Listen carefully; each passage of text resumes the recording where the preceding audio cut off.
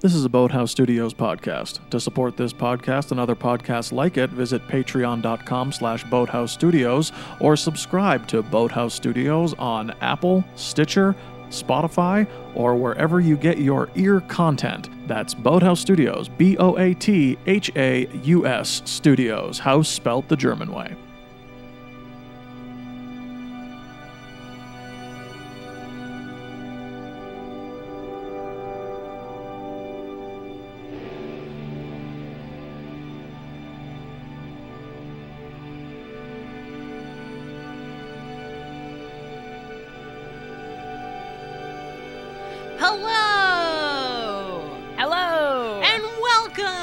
Welcome to the Cinevals. I'm Allie. And I'm Camille. And today we have a very special guest.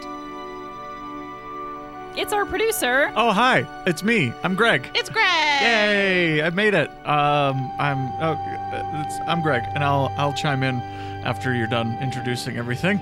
That's fine. Unless you want me to right now, in which case I'd be more than happy to. Okay. We're the sorry. Cinevals, and here at this podcast we review. Do we review? Eventually, We view Val Kilmer movies.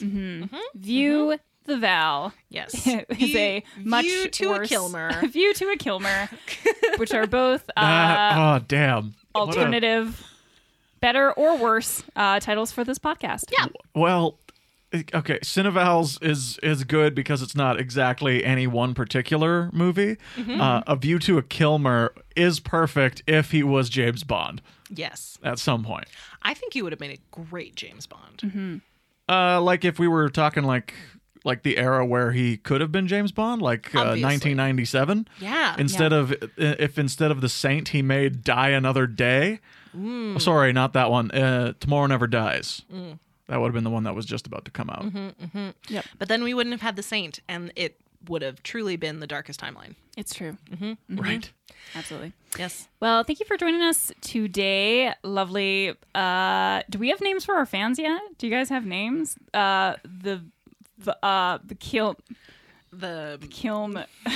Kilmering me softly. Ooh, No. the Valentines. The Valentines. That's nice. Yeah, my funny Valentines. Valentines. Perfect. Allie, as you mentioned, we are going to be looking at the movie Heat. From 1995. Yes. And before we get into, I have a quick little Val update. Only update in the sense that it is more recent than 1995. All right. But it is from 2005.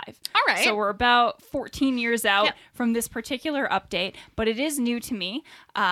This is a little segment of an interview from a 2005 Esquire magazine issue. It is written by Chuck Klosterman.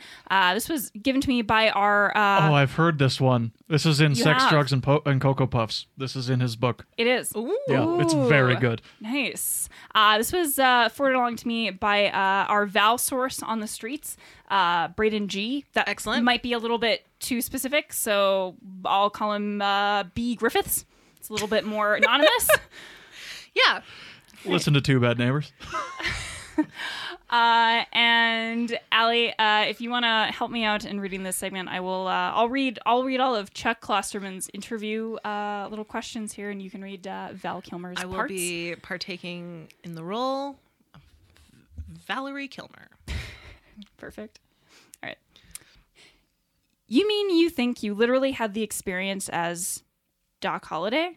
Oh, sure. It's not like I believed that I shot somebody, but I absolutely know what it feels like to pull the trigger and take someone's life.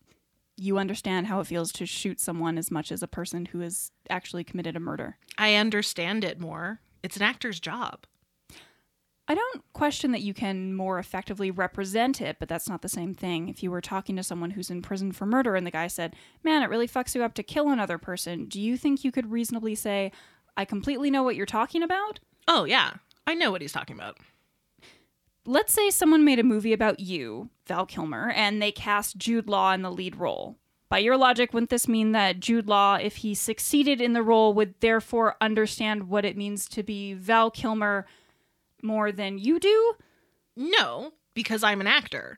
The people in those other circumstances don't have the self-knowledge. Well, what if it were a movie about your young life before you became an actor? I guess I'd have to say yes. Great. He's just the best, isn't he? Isn't that great? How do we feel about that one? I mean, there's a lot to unpack there. yeah. He also owned a lot of buffalo at the time. I don't know if that. He owned a lot of buffalo? Yeah, I learned that. Like meat or animals? Animals. That would Okay. then be turned into meat. We could talk about buffalo farming for a bit if we wanted to. I think we'll save that for a buffalo relevant podcast. Perhaps Yep. Tombstone. That's Yeah. just something that he and I have in common, is all. Ah, yes. We both had buffalo. Yeah. That's true. That's a teaser for Greg's next appearance on the podcast. Yep. I'm on Tombstone? Yeah. That's Yay! an assumption. Well, she We'll just... see. kind of- It seemed like the most buffalo related, but I've never seen Tombstone, so No, me it is the neither. most buffalo related. Yeah, absolutely. But what a bananas interview. yeah, it really is. Wow, there was more, but that was an electric section Wow. of it. So I think that really just speaks for itself. I don't really have anything to say about it that it doesn't already just do by existing. Oh. Wow. I mean, do you think he ever gets like PTSD from shows? Yeah, probably. Well, maybe not, because then by his own logic, actor-wise, you'd kind of get all of the good, let's say, parts of being able to perform the roles, but without the actual real life, like lingering consequences. Perhaps. Well, yeah. I don't know. I don't know. I would argue that like some roles really fuck up actors. Oh yeah, no, for sure. I do agree with that, but I mean, like by his logic, Oh yeah. I feel like that Yeah. is very compartmentalized. Mm-hmm. Yeah.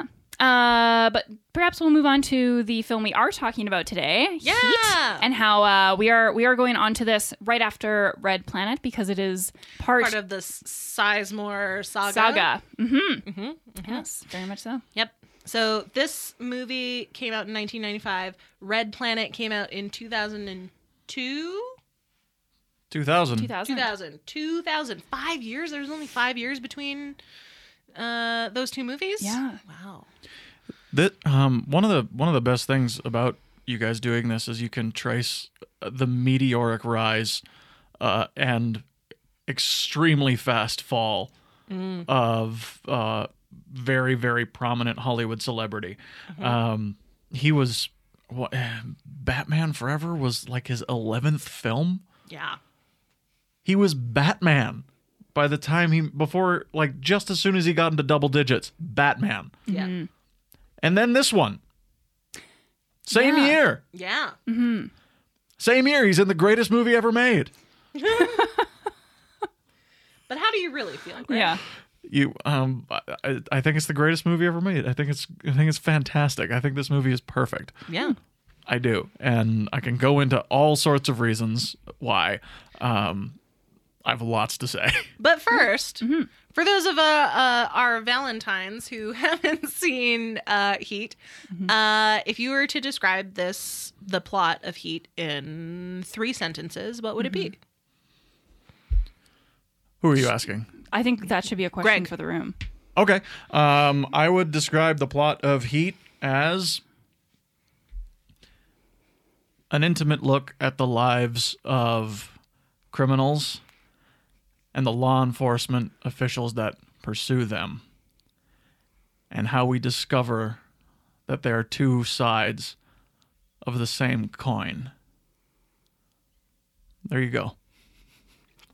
Camille? Pacino, De Niro, guns. It's a long time. Young Portman. ...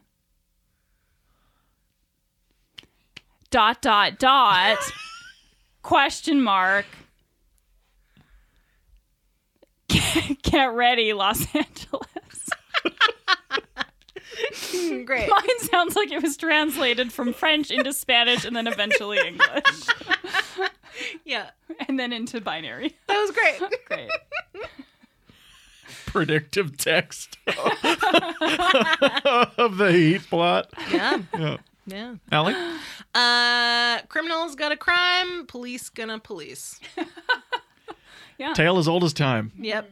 Indeed. Yep. One Who's of the beauty? Who's the beast? Oh, I think you Val just, Kilmer's both. Yeah. But I noticed you falling a little bit for Mr. De Niro in this movie. He's very attractive in this movie. I yeah. don't know if I have ever been attracted to Robert De Niro before, but I was a little bit in this film. He wears that jacket really well, like that suit jacket. Yeah.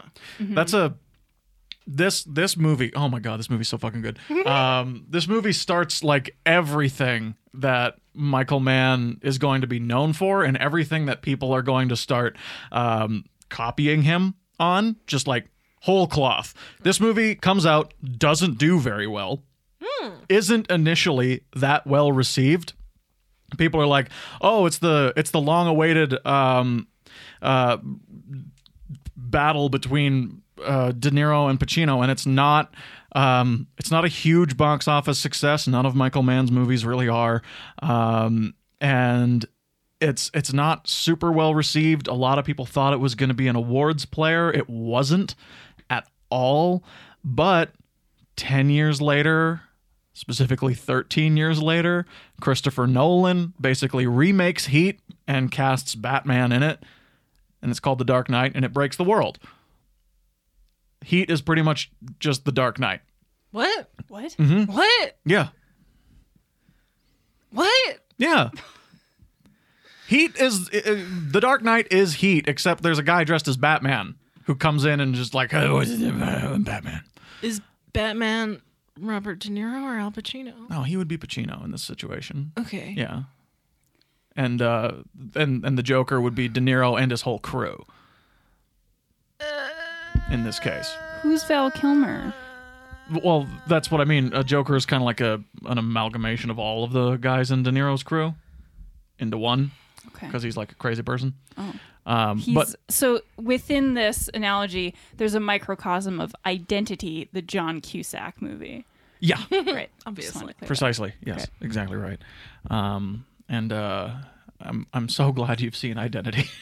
Yeah, obviously. I've been home at 3 p.m. in the year 2004.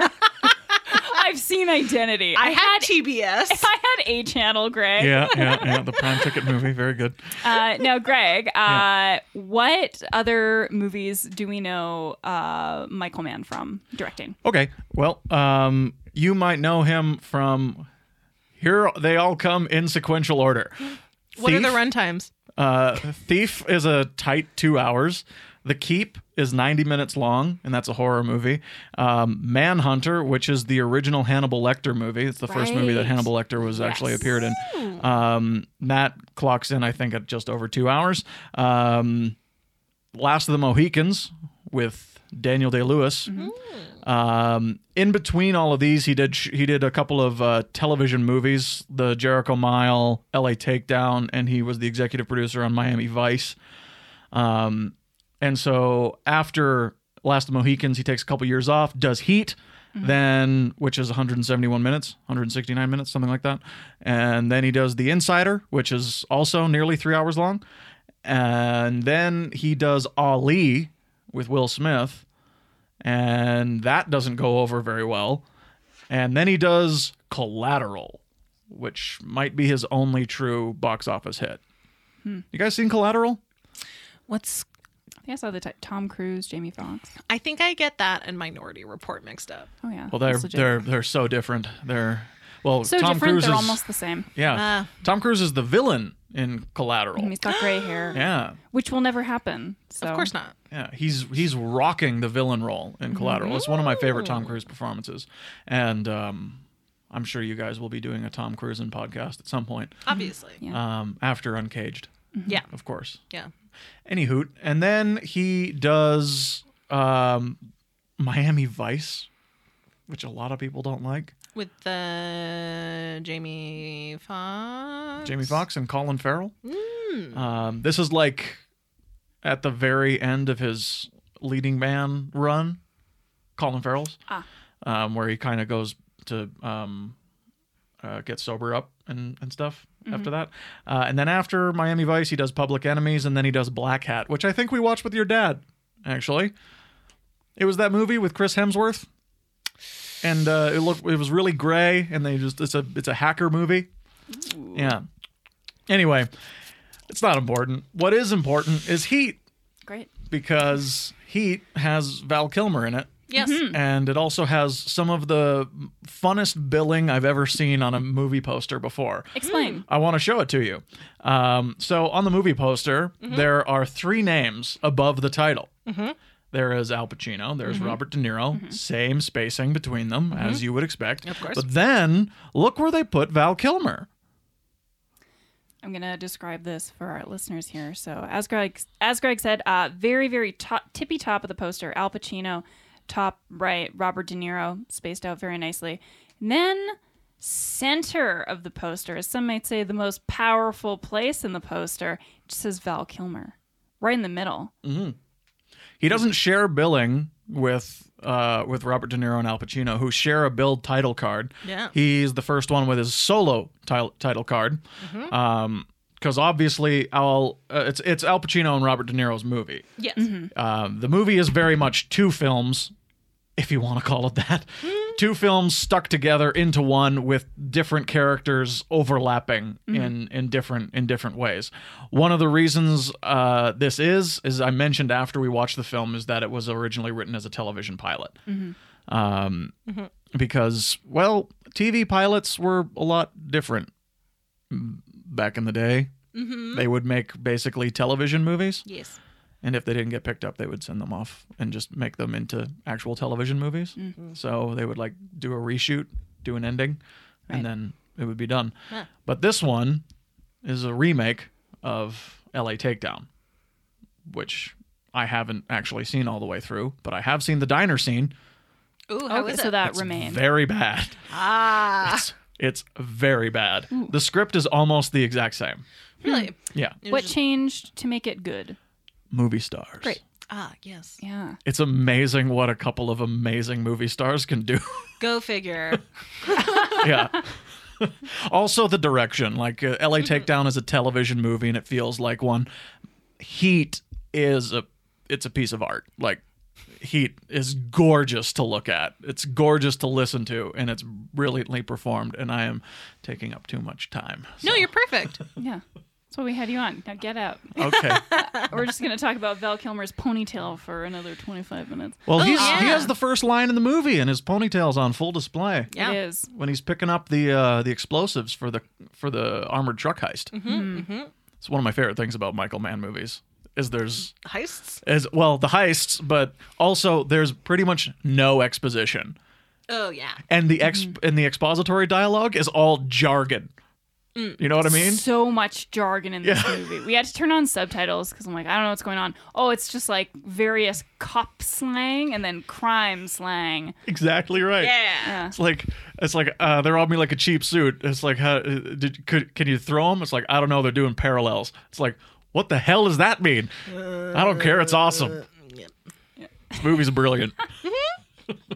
The only thing that it's missing is, I think, is a car chase through the LA canals. But Terminator 2 just came out, so Yeah. Now, Allie, you mentioned earlier about being attracted to Robert De Niro in this movie. Yes. I would also counter that with, like, as surprisingly attractive Robert De Niro is, Al Pacino is so gross. Oh my gosh. Yeah. Great performance. Just fucking worse than Bradley Cooper in A Star Is Born. Agreed. Yeah, just gross to look at. He kind of reminded me of like Peter Capaldi in Doctor Who. like the tail end. Yeah.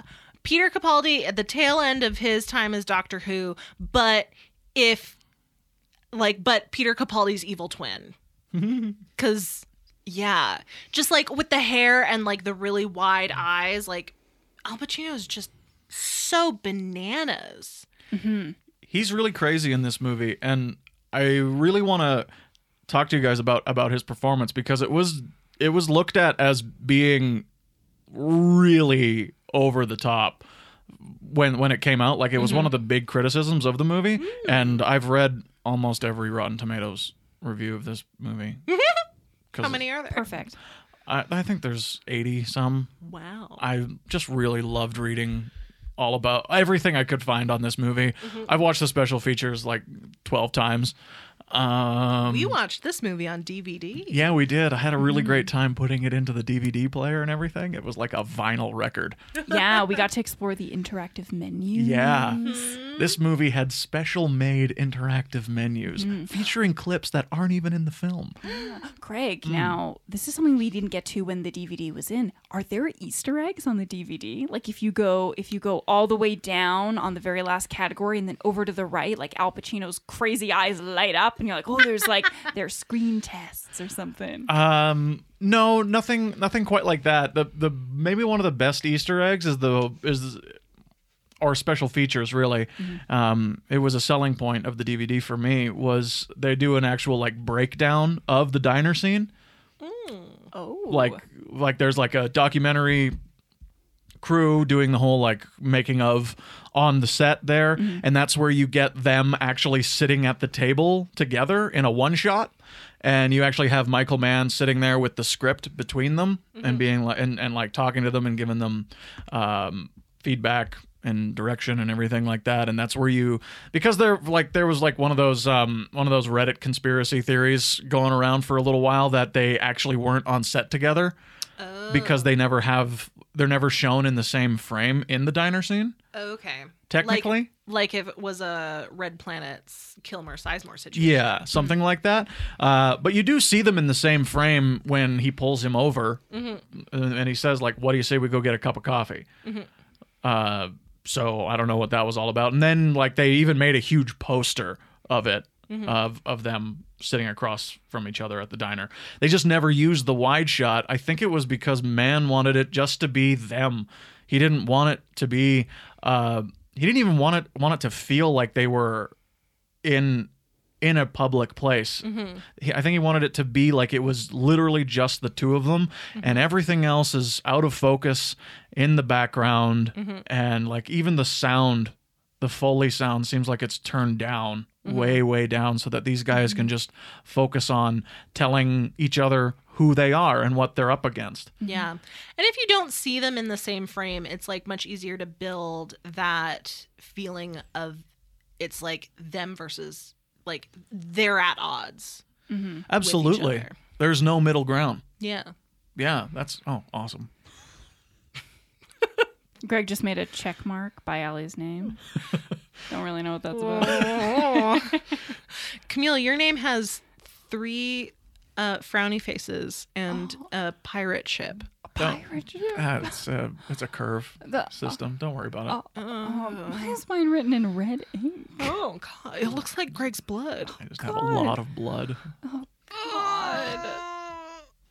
Can we also mention at this point what a stacked fucking cast is in this movie? Gosh. I think there are over a dozen solo build credit cards at the beginning of the movie, where Michael Mann is shooting at a Los Angeles train station, one of the rare sights in Los Angeles, I'm sure, because nobody takes the train in Los Angeles. But of course. But it's like he's gonna shoot everywhere in Los Angeles, and you're gonna fucking love it.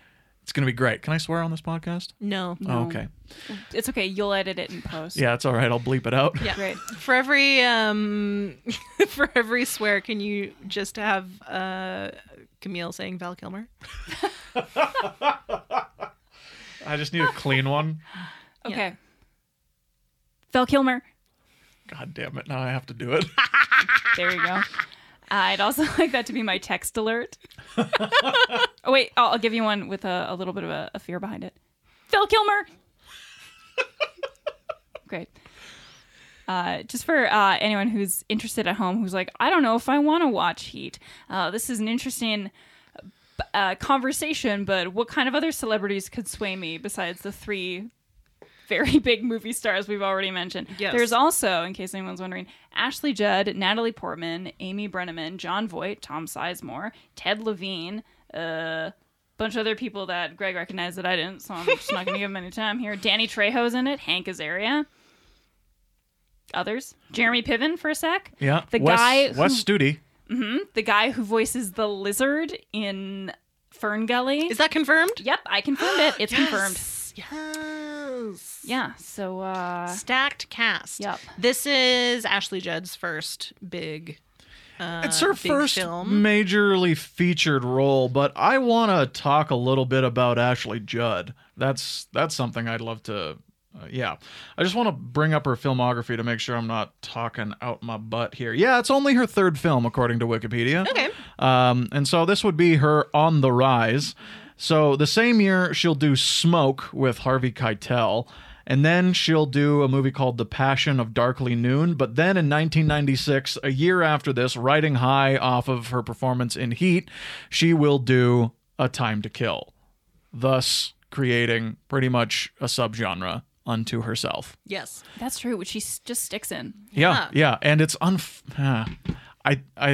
it's cool that she's able to do that. Mm-hmm. But I also think it's a huge shame that no one really found something for her, or she wasn't allowed to stretch herself. Mm-hmm. Because in this movie, I think she's really showing something that we don't necessarily get to see a lot of. She was I in guess- that one Marilyn Monroe movie.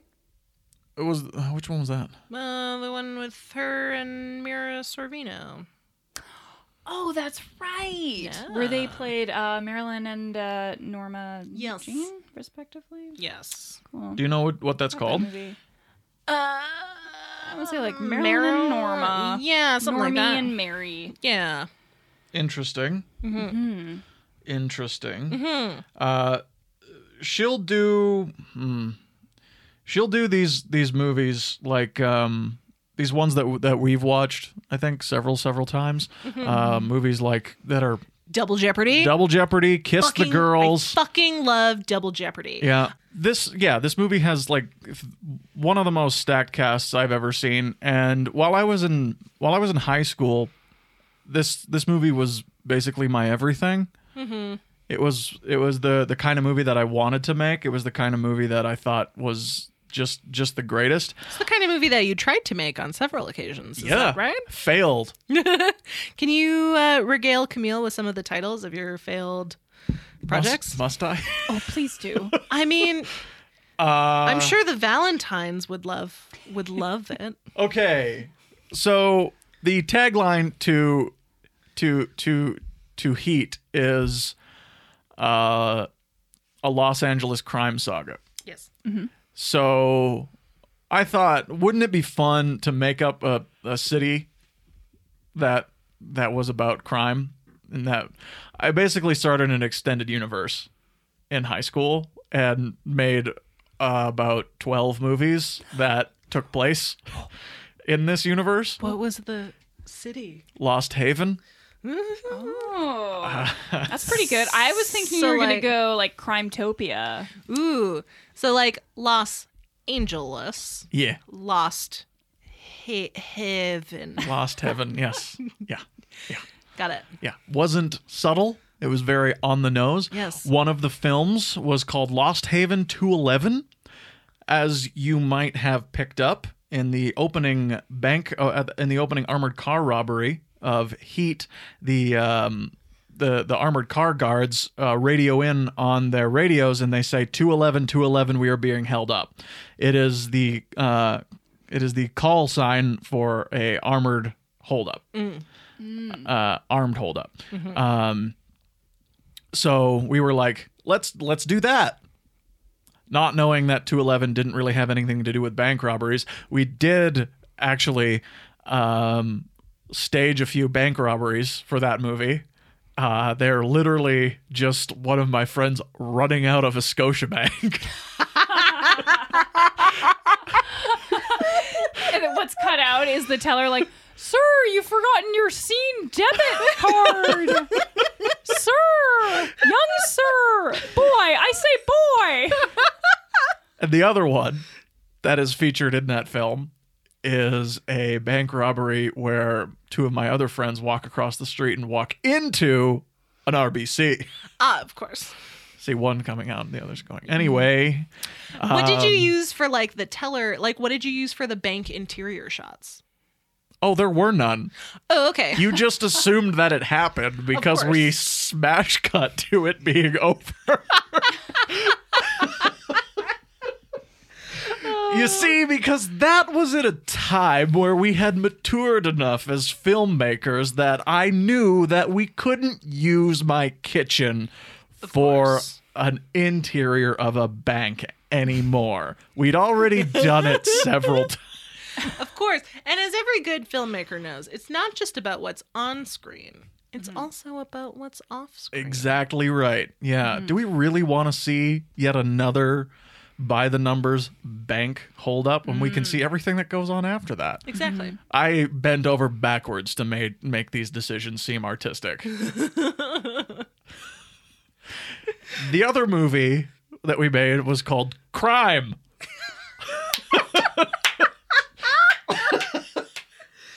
Yeah. This movie was a full-length feature film.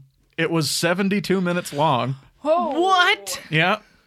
It was 72 minutes long, featured interweaving crime stories from all over the city of Lost Haven, a.k.a. Heathen. me driving up and down the streets of Calgary, shooting exterior night shots, and then just walking around the streets of Cochrane at night. Great. It's amazing what lights can do. And then it all, culminates in a cops versus robbers sort of story, and it ends with a song by Moby called "God Moving Over the Face of the Waters." While the credits roll. Great. Of course. And character stares contemplatively out into the middle distance. Will you be releasing this as a Patreon? Never. No. Tier? No, never. Are you sure? I'm absolutely sure. What if there's a $1,000 Patreon subscriber? Patron. Okay, if we get there, sure. Great. Sure. I'll release it. If we get up to $1,000 a month, sure, I'll release Crime, the director's cut.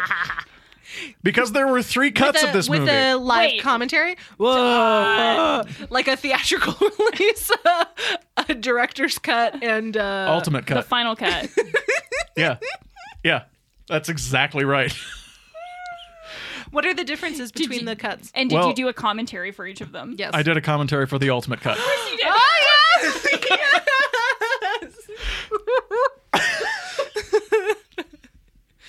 Yes. Yes. Yeah. Yeah. Yeah. Oh boy, I feel embarrassed now. But Why?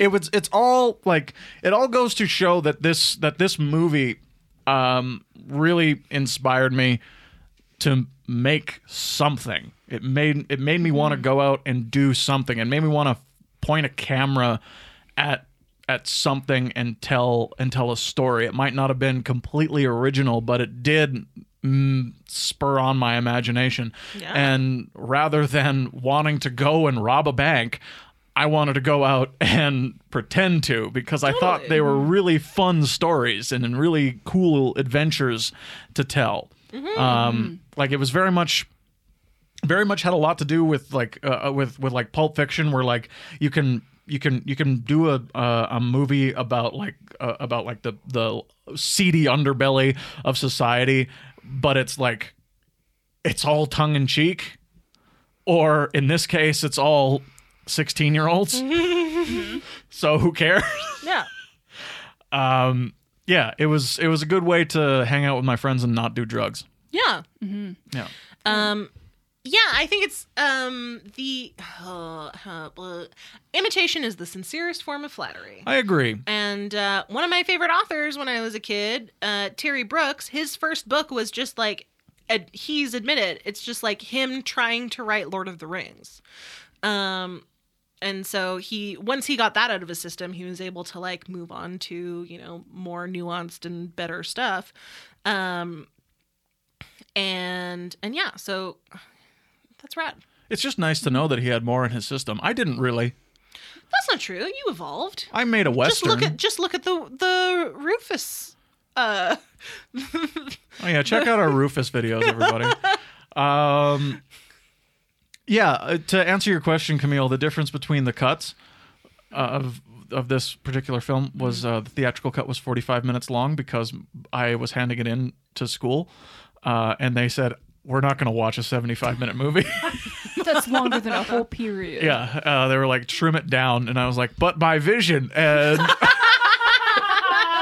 These damn producers. yeah, and so I made the 75-minute cut. Then I realized there were a couple of mistakes in it. Then I cut it back down again by 3 minutes to give you the ultimate cut.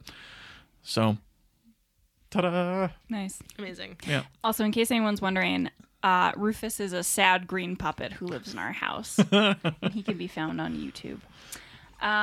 So on the topic of Heat, Greg, you are filled with fun facts about this movie. Yeah. And one of them that I don't think we've mentioned on the podcast yet is you did mention that this is literally all location. Yeah. Yeah. There are no sets, and you said no sound stages Not a anywhere in this single one. movie. This 3-hour movie Yep.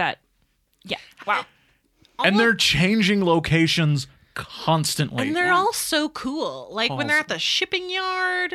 Oh, It's like yeah. that didn't need to be at an actual shipping yard. Even the major crimes unit, the robbery and homicide department that we go back to a couple of times, is really interesting looking. It's like a concrete bunker. Yeah. And it's like, I defy you to find another movie that actually has a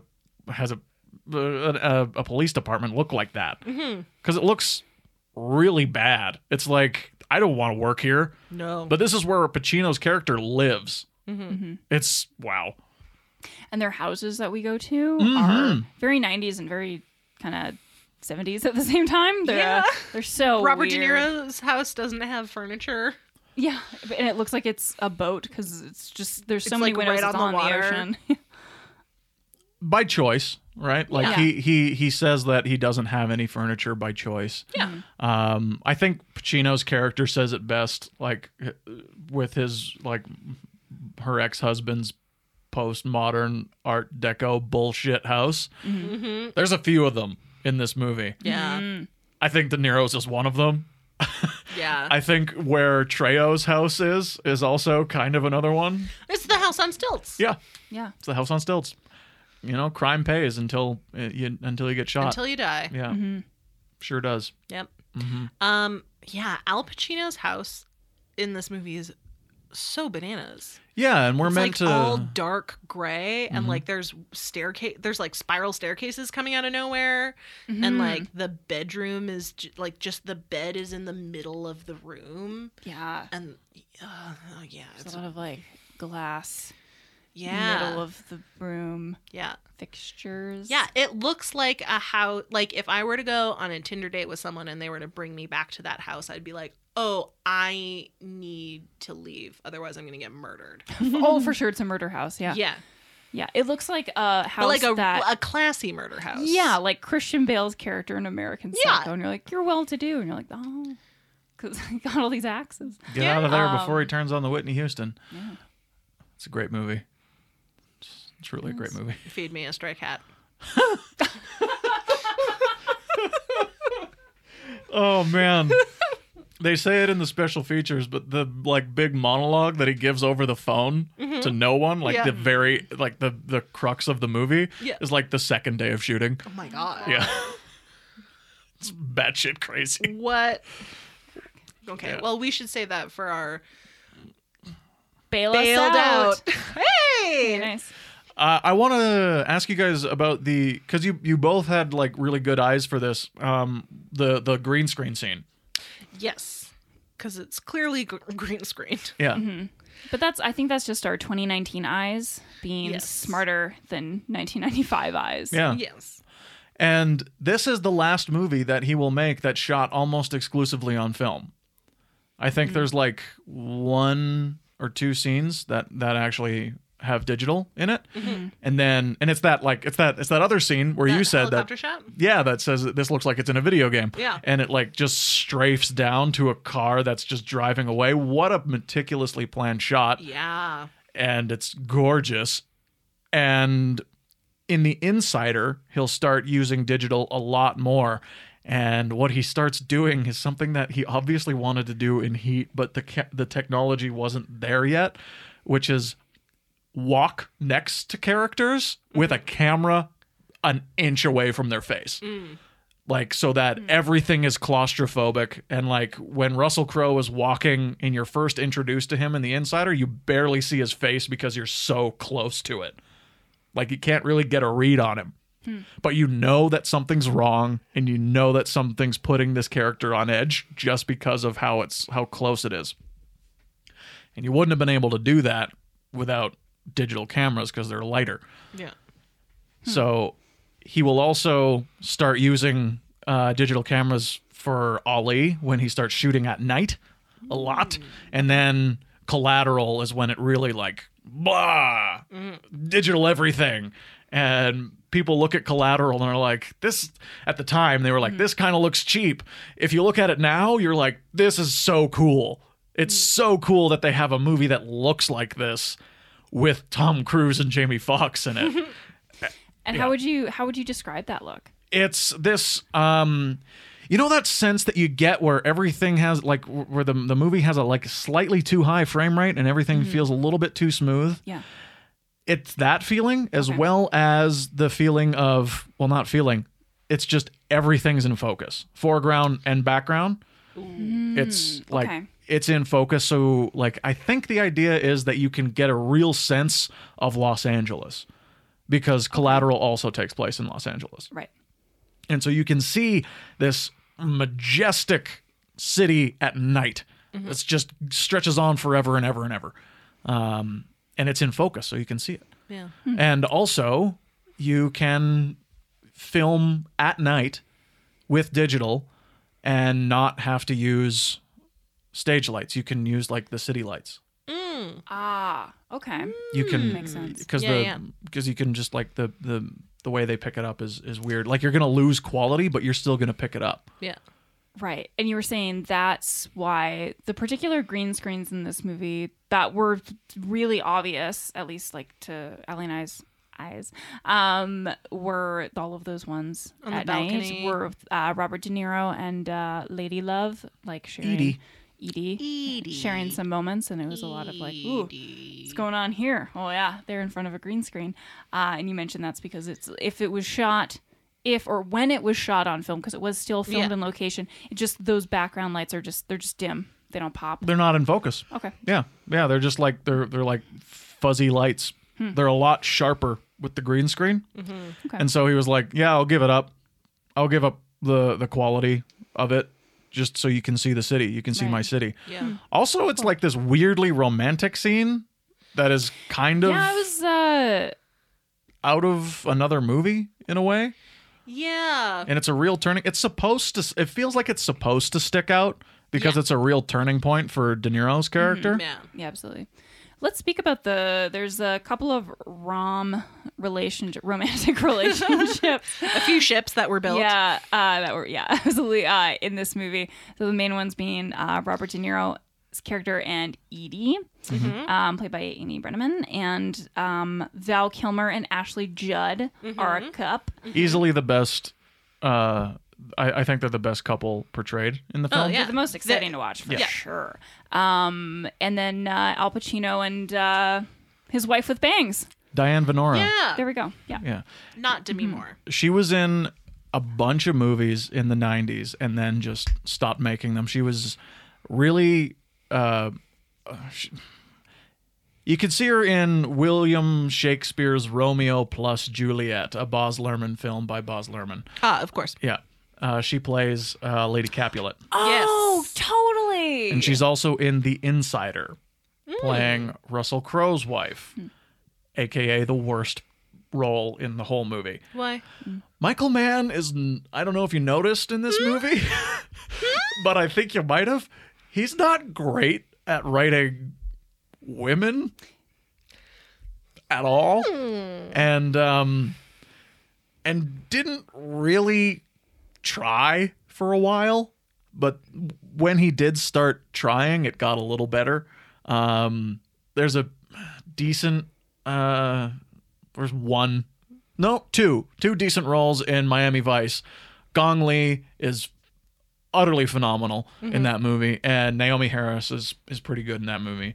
Marion Cotillard in Public Enemies, pretty good, but there's like that weird Johnny Depp thing that I can't really get over with that movie anymore.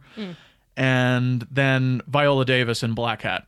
She's very good in Black Hat. I don't think he originally wrote it as a female part, but then he met Viola Davis and was like, bam. Yeah. Do you think that's why the role was better? Probably. Yeah. Yeah. Probably. It's never like he's a grandpa. He's like a 75-year-old man. 75-year-old Michael Mann. Yeah, Michael Mann from Chicago. Like he's just like, yeah, I just want to make movies about banks and robberies, and his whole thing is like men doing jobs well. That's it. That's his thing. He just really likes. Doesn't matter if you're a bank robber, if you're a cop, if you're a hitman, if you're a insider, or if you're an Ali. He's gonna. Well, like just Jada Pinkett Smith comes in for like 5 minutes in Ali and is really great, but she's only in it for 5 minutes, which is a shame. Yeah. Yeah. Yeah. Anyway, I forgot what my point was with that. But Diane Venora. I think she's really good in this movie in a role that could have easily been really, really bad. Yeah, she's great. The performances are all great. And Natalie Portman plays Al Pacino's young stepdaughter. How old is she in this movie, we think? Like 14, 15? Yeah. Max? Yeah. Kind of thing. She's great. Like the performances are all great. Yeah. Characters are... She's 2 years removed from starting Phantom Menace. Really? She was that young when she started Phantom Menace? Yeah, pre-production on Phantom Menace was starting up in 97, and then they would start shooting. So like 2 or 3 years removed from actually. Wow. It's been a really long time since I've seen Phantom Menace. Yeah. You should watch it again. No thanks. It's really bad. I'm good. Just skip straight to Attack of the Clones then. Perfect. Yeah, perfect. That's the best. No. Yeah, get right to the money. Yeah, I mean, you want to slide really nicely to Return of the Sith. So. Yeah. Great. Yeah, not Revenge of the Sith? great. Return of the Sith? Revenge. Of the Sith. Revenge. See, revenge Sith. is something that Sith do. Sith. Yeah. Yes. Returning Return is something that Jedi do. Or Pardon being me. the last. Okay, Yes. pardon me. Or being the last. Okay. She doesn't know she's the last. Oh, that's so sad. Perfect. Maybe I'll release that one day as a Patreon exclusive. No, you can't. I should talk some people on that. Oh, okay, never mind. Greg is referring to a live commentary. Not a live commentary. It was recorded, but we did it live At the time. We were alive. For For a good pal of ours, Catherine Smithers. Val Kilmer. I'm drunk. For Catherine Smith's birthday one year, me, Camille, and Greg got together and recorded a commentary for The Last Unicorn. And Greg had never seen it, and he was very upset that she didn't know that she was the last unicorn. It was very sad. Yeah. Yeah, it really set the tone for the rest of the movie, which is sad. It's a sad movie. Yeah, It's a it very is sad film. movie. Yeah. But we'll save that for our God. Bridging the Gap. Oh, that's great. Jeff Bridges is awesome. You would be able to do both Trons. Yeah. That's true. Yeah. I haven't seen original Tron. I haven't seen Tron Prime. Yeah. I don't know how you guys usually like to direct the conversations We don't. with guests, but I was wondering Yeah, it's if you pretty wanted to willy-nilly. talk a little bit about the Val Kilmer of it all. Of course. Yeah, absolutely. I will say, as like any note for like the ladies of Heat, yeah, I'd agree. They're not great. 2 of them have Southern accents that I don't think they have normally. Which ones? I don't know, the 2 that have them.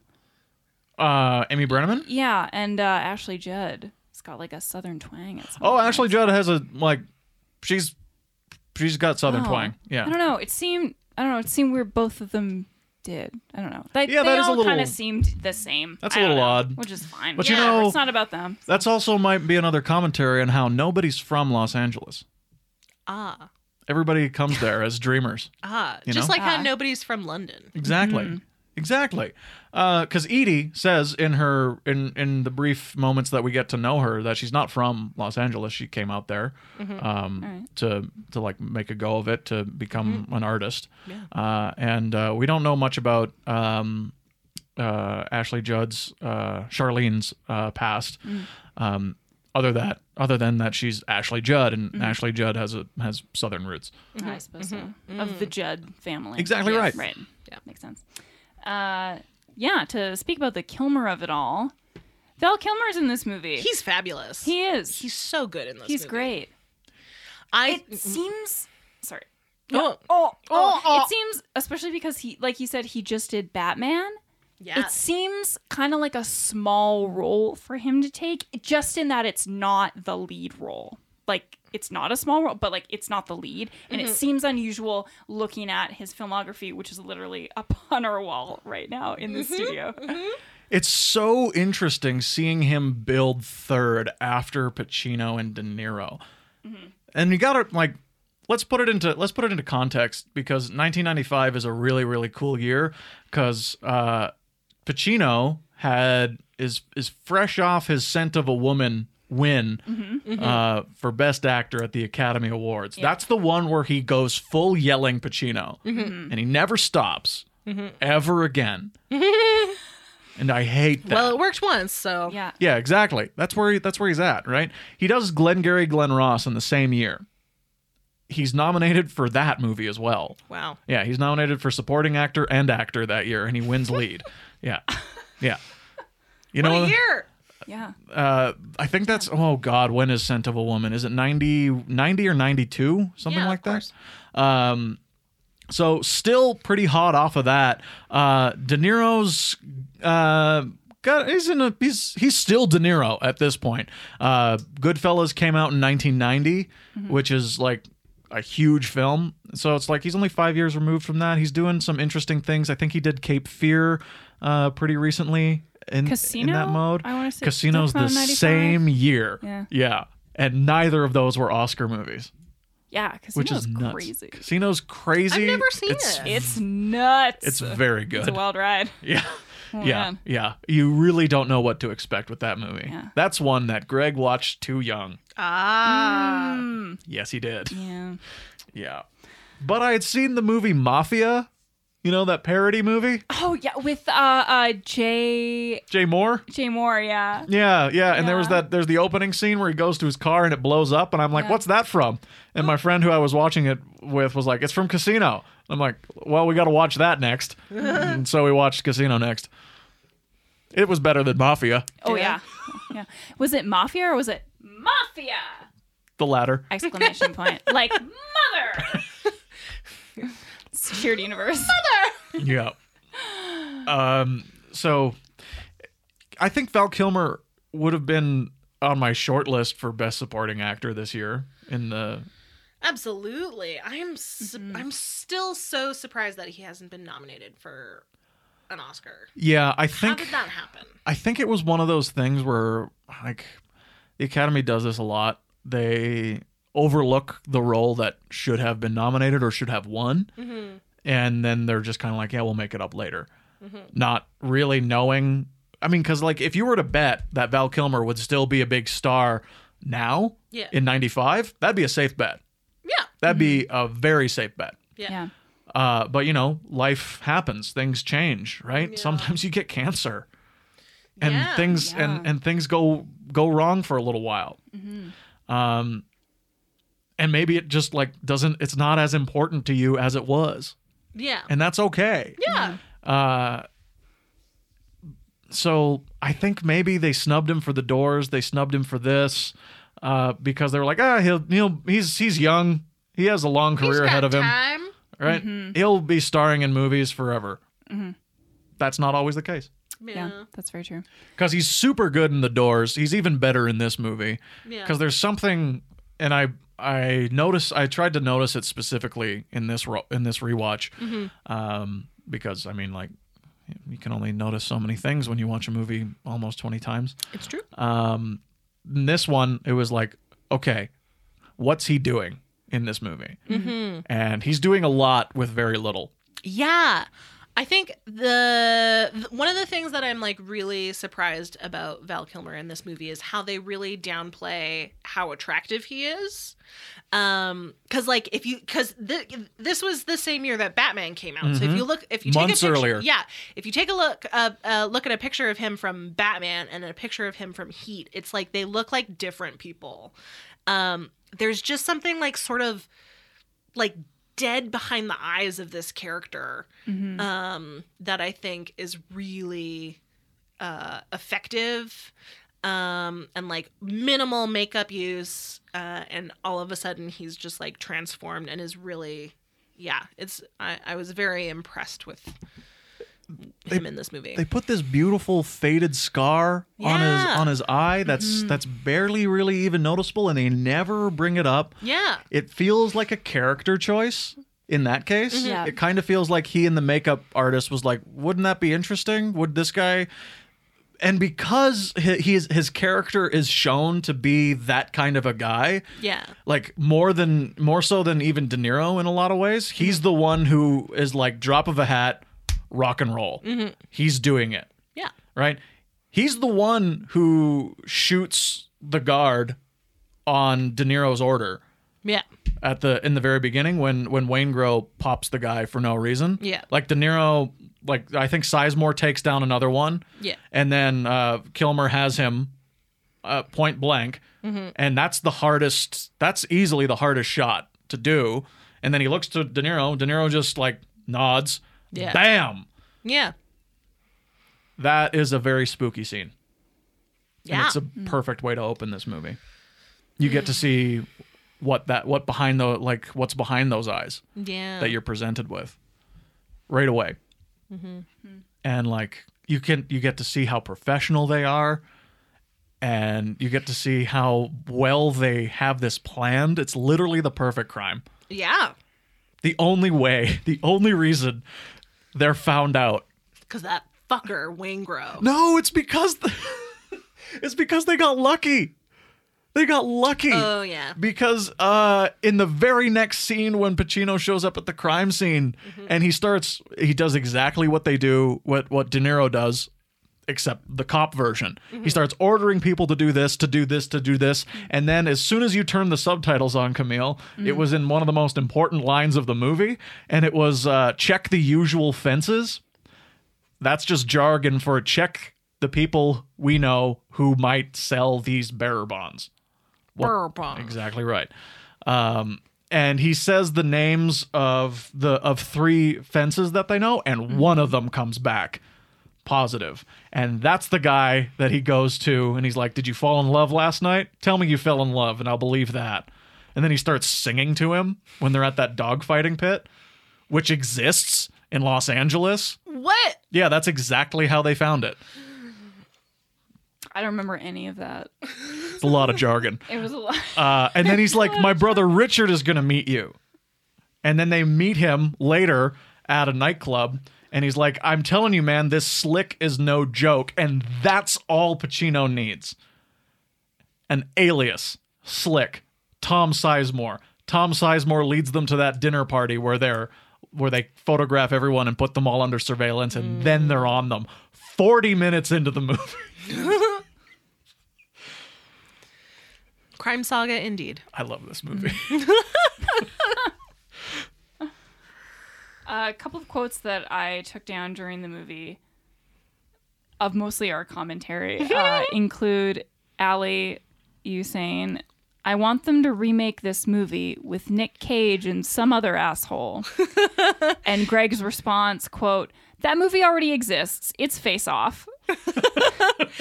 By the end of the movie, I revised that comment to, I wish they would remake this movie with present day Nick Cage and then young Nick Cage, because I feel like that movie would have been excellent. Ang Lee, get on it. Yeah, come on. Yeah. He's the guy who would do it. Yeah. He's doing it with Smith right now. Yeah. Which I'm very excited about. Yeah. 2 Will Smiths. Bam. You know what's better than that? 3 Will Smiths. 3. That's it. That's the only thing that's better. Yeah. My other favorite quote was a combined effort of when Jon Voight comes on screen. Like, Jon Voight has a great little like supporting role. Oh, he's Totally. excellent in this movie. But he inexplicably looks a as Allie said, a billion in this movie. And as I responded, he looks like an old lady's hand. Yeah. In human form. This is pre-Anaconda. Yes. Oh, yeah, that's free. Yeah, that was a good contextualization. Yeah, this is pre-Anaconda, John Voight. Yeah. Because a podcast that I listened to pointed this out, and it's that he was gone for years. Like John Voight was gone for years. The 80s rolled around. They weren't very good to him, so he was like, that's right. He was gone for almost a decade. He did like a supporting role here and there, but nothing really. And then he comes back really in this movie, and then Anaconda, and then he's just John Voight, that guy who looks like the back of an old lady's hand. Yeah. He's a billion. Yeah. I think he's made of nothing but elbow skin. I think he was almost 50. What? No, almost 60. Yeah. Still. Yeah. Oh. I think he was almost 60 when this movie was made, but that's still like, okay, late 50s. Good Lord, I hope I don't look like that. Yeah, no kidding. That's 10 years younger than my mom. Oh, no. Yeah, it's a lot. It's a lot to take in. Yeah. But I would like to ask you guys about the action in this movie. Because I'll mention something a little bit later, but I just wanted to gauge how you guys felt. It was too loud. Okay. Camille? There was a really exciting car chase that happened. That was really when I started. I don't want to get ahead of myself into like our cumulative thoughts about the movie, but I will say that for probably the first half of the movie, I hadn't really bought in, to be completely honest. But then once car chase rolled around, diner scene action, I was in. But I can't exactly pinpoint it. But whatever the slow slide was, by the time diner scene had happened, I was so invested. I was very sleepy. Like my body was tired, and it would like kind of like, you get to the point of being sleepy and like every blink is like sweet release where you're like, like I can only imagine that's what slowly dying is like. I'm like, oh, that'll be good. Yeah. Where it was like that, but I was so entranced by the tying up of all the loose ends of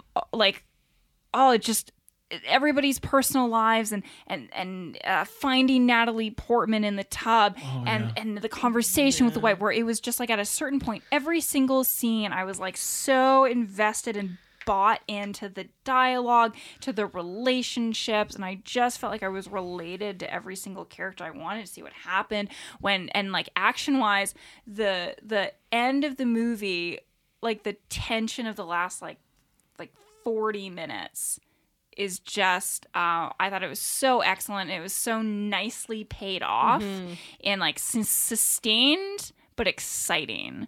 But not in a sustained exciting way, like the way that like all of the recent Mission Impossible movies are, where you're like, this is bananas. Now Tom Cruise is gonna jump from a window and run across and parachute into the Louvre and free dive into a thing, and it's gonna happen for 20 minutes, like sustained in like a really like hold your breath kind of way, where like I want to be quiet and pay attention because things aren't necessarily exploding, but someone might get shot, and I care about who's gonna get shot. When the bank robbery scene went down, one of the most legendary shootout sequences, heist sequences in film history. There's a few things to know. One, the reason it's so loud, those are the real gunshots. I know. Those are the real gunshots that they used in the blanks on the day in downtown Los Angeles. There's no canned sound effects in that sequence. So the whole idea was that it would the sound waves would ricochet off of the big downtown buildings in Los Angeles, and it would be a very haunting sound, which is why the bank robbery scene, when Val Kilmer opens fire, is the music cue drops out. Yeah. There's no music. Yeah. Until Tom Sizemore picks up that kid. Like while they are running down. Yeah. And that's one of the reasons also Michael Mann loves loud guns. Not like loud guns. He loves the effect of a loud gunshot because guns are loud. They're supposed to be off-putting. They're supposed to be horrifying. You're supposed to be. That's why he shows like the aftermath, the carnage that they leave behind with all the police squad cars just riddled all to hell. Yeah. You're supposed to feel like, good God, this is horrible. And that's also supposed to be the moment when you really buy into Al Pacino. Because he's the one who's running towards the bad guys with guns and pushing people down to the ground. Yeah. He's really like it's really his hero moment, even though Pacino plays this role in such a way that you're like, is he a hero? Yeah.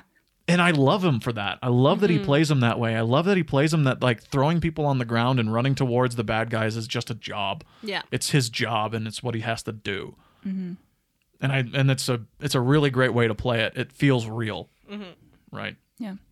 So, but I think the bank robbery scene is where Val Kilmer really gets a chance to shine. Yeah. Because, oh man, he could have also been John Wick. Oh, easily. Oh. Like if things turned out differently, Yeah. if things turned out differently for Val, and like, I mean, good Lord, I would never recast Keanu. Of course not. No. I love he's sacred. Keanu is wonderful. I mean, let's not spoil Reeves Me Alone. I was also trying to think of one. Keanu, nobody knows. Yours was better. Mine was bad. But like, you get the sense that he has this in him. Like he really has the physicality in him. He has that scene where he reloads the assault rifle perfectly, literally textbook. Yeah. He, especially in the bank, and I don't know if a lot of it is just like that blonde ponytail, but he reminded me of like the third Die Hard villain, like Alan Rickman, Jeremy Irons, and then Val Kilmer's like the third brother. Do you know what I mean? He totally could have been. I feel like that's perfection. He could have been like Franz Gruber or something. A music prodigy. Yeah. Yeah. He's a DJ. He's a DJ at Berghain. You will not get Euro- into Berghain tonight. He's Euro trash. Yes. Doots, doots, doots, doots. Yeah. Yeah. I wish he had more of an action career. Yeah. You know? Yeah. Because he just looks so good in those that car chase scene that you mentioned. I believe is actually like that shootout scene in the cars at that old movie theater. In the drive-in, like when Right. they're going Oh, up and yeah. down. That's a Yes. drive-in movie theater in Los Angeles. It's an old abandoned drive-in movie theater that they just tear apart. Great. Yeah, and like that's another moment where you're like you see him with the bipod Yeah. assault rifle, and then he like does like the tactical roll, just like has perfect form, and it's really, really cool. Yeah. Kind of want him to do like a buddy movie where he and Tom Cruise set aside their differences. Yeah. You know, Maybe that'll be Top Gun 2. Maverick. Maverick. I hope they like before they start really advertising for it, they retitle it with an exclamation mark. Maverick! Can only be movies that start with M. Yes. Everything else is far too aggressive. Yeah, yeah, absolutely right. Yeah.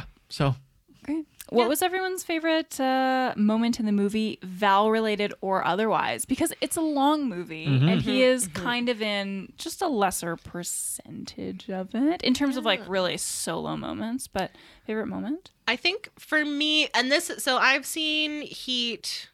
I think maybe. So I saw Heat in like pieces when it was on TV as a child. it was a super dad movie. Yeah, totally. And then I saw it with Greg a few years ago. But one of the Where did you see it? in In theaters. Theaters. Yeah, we saw it on the big screen. It was great. Did it get re-released? It was part of the Fuck You It's February Digital Film Fest. Oh, great. So from before seeing it in theaters, there was one scene that I remember really clearly, and it is my favorite scene, and it's when Ashley Judd is like in the apartment with the cops, and Val Kilmer drives up, and he's just gotten the haircut, and he gets out of the car and looks at Ashley Judd, and they have this like really beautiful moment, and then Ashley Judd like gives him the signal that like it's too dangerous, you gotta cut loose. And there's like this really, really amazing moment between the two of them where they're just like saying goodbye to each other with their eyes. Yeah, and I think that's like one of the most it's like the best performance moment of the movie for me. That's my Oscar moment for him. Yeah. He doesn't have a word to say in that scene. Yeah. They don't. Neither of them do. Yeah. It's just so good. It's so good. And like he turns around and he looks just different enough to get away. Yeah. And he's the only one who gets away. Yeah. Oh, that's right. Yeah. And that scene where like Michael Mann just holds on him through the windshield as he drives away into the night, and he's just contemplating. Yeah. It's like, what have I done? Yeah. And like it echoes this sorry, you No, that's it. I was done talking what's your about it. non-favorite Val Kilmer scene? I don't think I have one. Non-Val Kilmer favorite scene. There. I like the moment in the shipping yard, or the like big crater thing where the cops are realizing that these criminals are really smart. Ooh, and I do also really like the moment when they're trying to get where it's like Val's drilling in that warehouse, and then Robert De Niro is standing outside of the thing, and then he hears a noise, and it's just this super tense moment where like Al Pacino is looking at the screen and Robert De Niro is like in the shadows, but you can just see his like weird like heat vision face. And like that moment, it's so tense. Yeah, I think that's maybe my favorite non-Val Kilmer scene. That's a great scene. They both look at each other and they both know. Yeah. It's great. Yeah. It's great. Yeah. And that was just, we're walking. Yeah. We walk. Oh, I love that. I love that line. Yeah. And he's like, I'm there. We walk. It's great. Yeah. Yeah. Yeah. Yeah. This time around, it was non-Val Kilmer. Well, Val Kilmer's involved in this sequence, but he's not the prominent part of this sequence. It's the whole armored car robbery and the follow-up scene where Pacino comes in, and it's just like, look how good these guys are at what they do. And then Pacino and his detectives come in, and it's like, look how good these guys are. Yeah. And it immediately sets up these two crews fighting each other. These are the guys. These are the guys.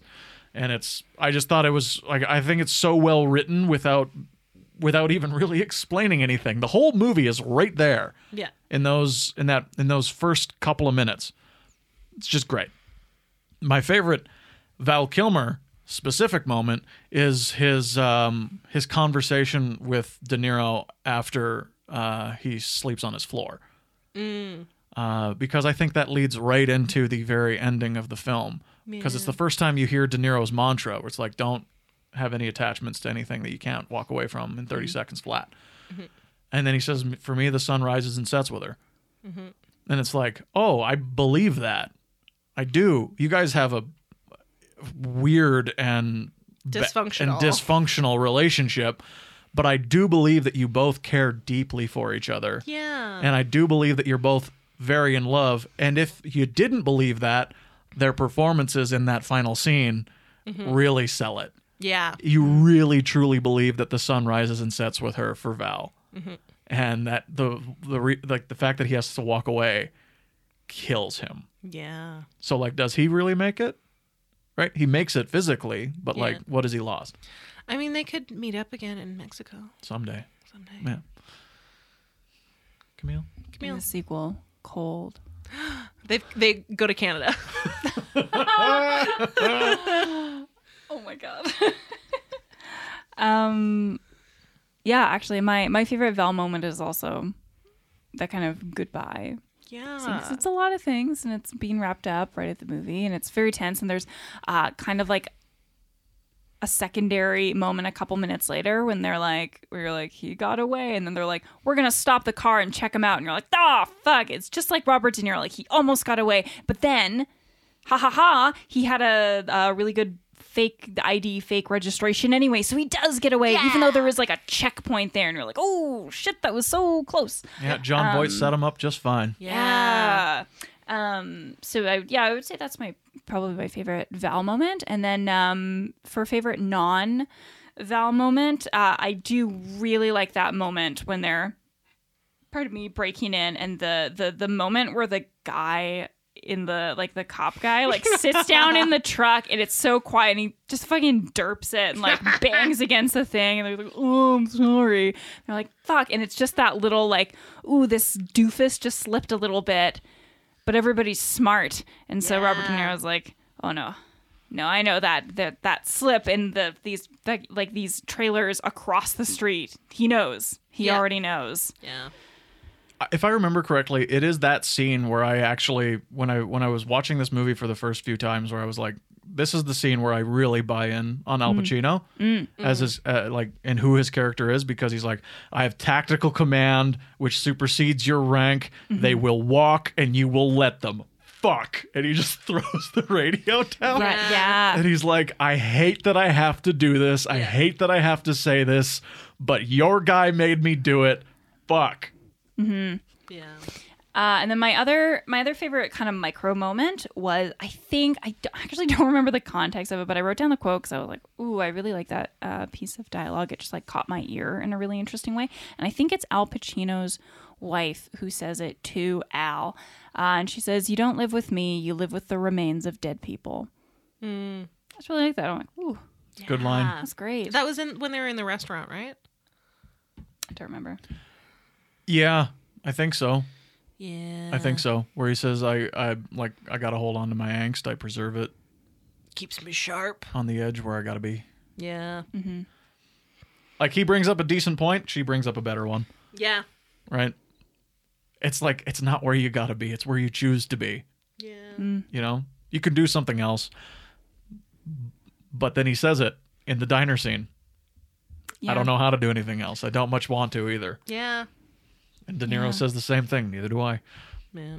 Mm-hmm. And that's obviously my favorite scene in the movie. I just wanted to pick something different than that. You didn't want to be predictable. Yeah. Yeah. That's clearly one of the best scenes ever. Yes. Yeah. Just It's very good. ever. Because they both just quiet down so much, right? Especially Pacino. He's like, okay, I'm going to quiet down. And in the little special featurette on the DVD, it tells you how many times they did that scene. And I think it was only a dozen. Okay. They went through the scene a dozen times, and I think most of the takes are taken from take 2 and take 7. Okay. Wow. Lucky number 2. Yeah. So they really hit a stride in second time around, and then did a couple more times, and then I'm probably where the monologues come from is take 7 or so. Right. Cool. Yeah. Right. Well, what would everyone rate 1995's Heat? What would you give it? I would give it 8 out of 10 ponytails. Nice. I would give it 8 pagers out of 10 payphones. I would give it 10 out of 10 great asses. 10 great asses out of 10 great heads all the way up them. My favorite thing about that scene is Hank Azaria's reaction. Oh my gosh, Just- he's so funny. just Jesus. Apparently that's his legitimate reaction. Yeah, that would be mine too. Yeah. If Al Pacino was yelling at me. Oh man, this time around I was waiting to see it because he's saying the B part of big, and he switches in the thought to great. You can see him saying it. He's going to say, because she's got a big ass. Mm-hmm. And then he switches while the bee is forming in his mouth. She's got a great ass. It's almost what it is. She's got a barrel bones. Barrel burns. It's Toretto, Brian. It's always been Toretto. Oh, jeepers. Put the lotion in the barrel bonds. If you like this and you'd like to hear more, tune into our Ted Levine cast. Oh, boy. I'm a Ted mean, like me. clean Levine machine. Nice. Yeah. Nice. Levine on the edge. Ooh. Oh, Very yeah. nice. Levine on the edge of glory. Yep. No, yours. Should have left it yours. Should have left it at yours. Great. Heat. Would recommend. Yeah. Bye. Next time on the podcast, we will be looking at the final chapter of the Sizemore saga. 1993's True Romance, which is also Val Kilmer's highest rated movie according to Rotten Tomatoes. What is this movie's Rotten Tomatoes score? It Out of is curiosity. 86. 86. That is about 14% too low. Oh, I saw.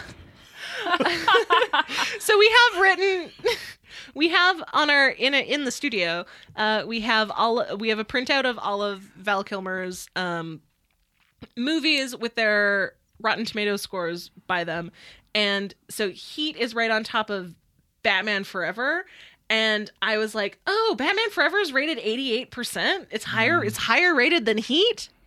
It is not. It is 38%. Yeah. That's also about 30% too low. I agree. That movie should be fresh. Yeah, I think so. Yeah. It's one of those movies that now in 2019 we can look back at and being like, oh, we were so selfish. Yeah. Look at what we had. Yeah. Look what we had. We had filmmakers who were insane, like Joel Schumacher taking risks on Batman. Yeah. And it's like, oh, good, great. And it's a legitimate take on the character. Absolutely. I don't like Batman and Robin. I still stand by that. But Batman Forever, I think, is very entertaining. Absolutely. What's not to love? Exactly right. Yeah. It's got like 3 actors in that movie who are at the peak of their career. Absolutely. And Nicole Drew Barrymore. Kidman. Nicole Kidman is just on the rise. It's crazy how good, like how much more of a star she's gonna be in like 2 years. Yeah. She's gonna go into a hole for 2 years and make a movie with Stanley Kubrick, but yeah. It's a great movie though. Which is all filmed on a soundstage. All of it. Yeah. Unlike Complete this opposite. movie. No, it's the Complete opposite. opposite. Yeah. Yeah. What's the opposite of Heat? Eyes Wide Shut. Didn't see that coming. I would say that's accurate. Yeah, it's in New York. Yeah, if Stanley Kubrick had made Heat, he'd still be making it. They'd still be doing that diner scene. They'd still be doing it. Jesus Christ, that's true. That's very true. Yeah. Um, And we never saw Al Pacino again. yeah, I mean, it's probably be released in pieces or something. I don't know. Oh. Yeah. Yeah. Anyway, yeah. Tune in next time for 1993's True Romance. I am very excited for you guys to watch that movie. Me too. I've never seen it. Well, Same. Yeah. do you know Val Kilmer's role in it? No, don't spoil it. Yeah, we want to shut go up. in blind. All right. I keep confusing it with True Lies. Me too. Which one is Jamie Lee Curtis? True Lies. True Lies. True Lies is Jamie Lee Curtis Arnold and Schwarzenegger? Arnold Schwarzenegger, which is not the other Arnold Schwarzenegger movie that I also confuse it with Total Recall. I get Total Recall and True Lies mixed up. Sharon Stone. Yeah. Oh. Yeah. Greg, while you're here, is there anything you'd like to plug? Oh, sure. I mean, check out Two Bad Neighbors, a Simpsons podcast. That's Not other podcasts that are Oh, competition. no. I mean, they're on the same network. Ha ha ha ha! If we are to achieve our ultimate goal of becoming number one on the Boathouse Studios podcast, you need to shut the fuck up. I would also because your podcast is like has more listeners than some of my other ones. Maybe I'll plug those ones. All right, we're down for charity. Okay, thank you. So never mind Two Bad Neighbors. Unless you really want to, in which case that'd be great. Shut up! Shut the Val Kilmer up! Oh my God, you're clipping so much. I was gonna say Y Academy. We just wrapped Because I gotta. The Y Academy podcast is an improvised podcast about superheroes and would-be superheroes. Camille, you were just on our season 2 finale. So if you want to check that one out, all of season 1 and 2 is currently available on the Boathouse Studios feed. It's basically the only podcast other than the Cinevals that's been coming out regularly for the past couple of months. So just check out the Boathouse Studios feed and you'll see it right in between Red Planet and this one. Great. Yeah. That's about it. Great. Yeah. Well, thanks for tuning in for part 2 of the Sizemore saga. We didn't even talk about him. Why would we? What's to talk about?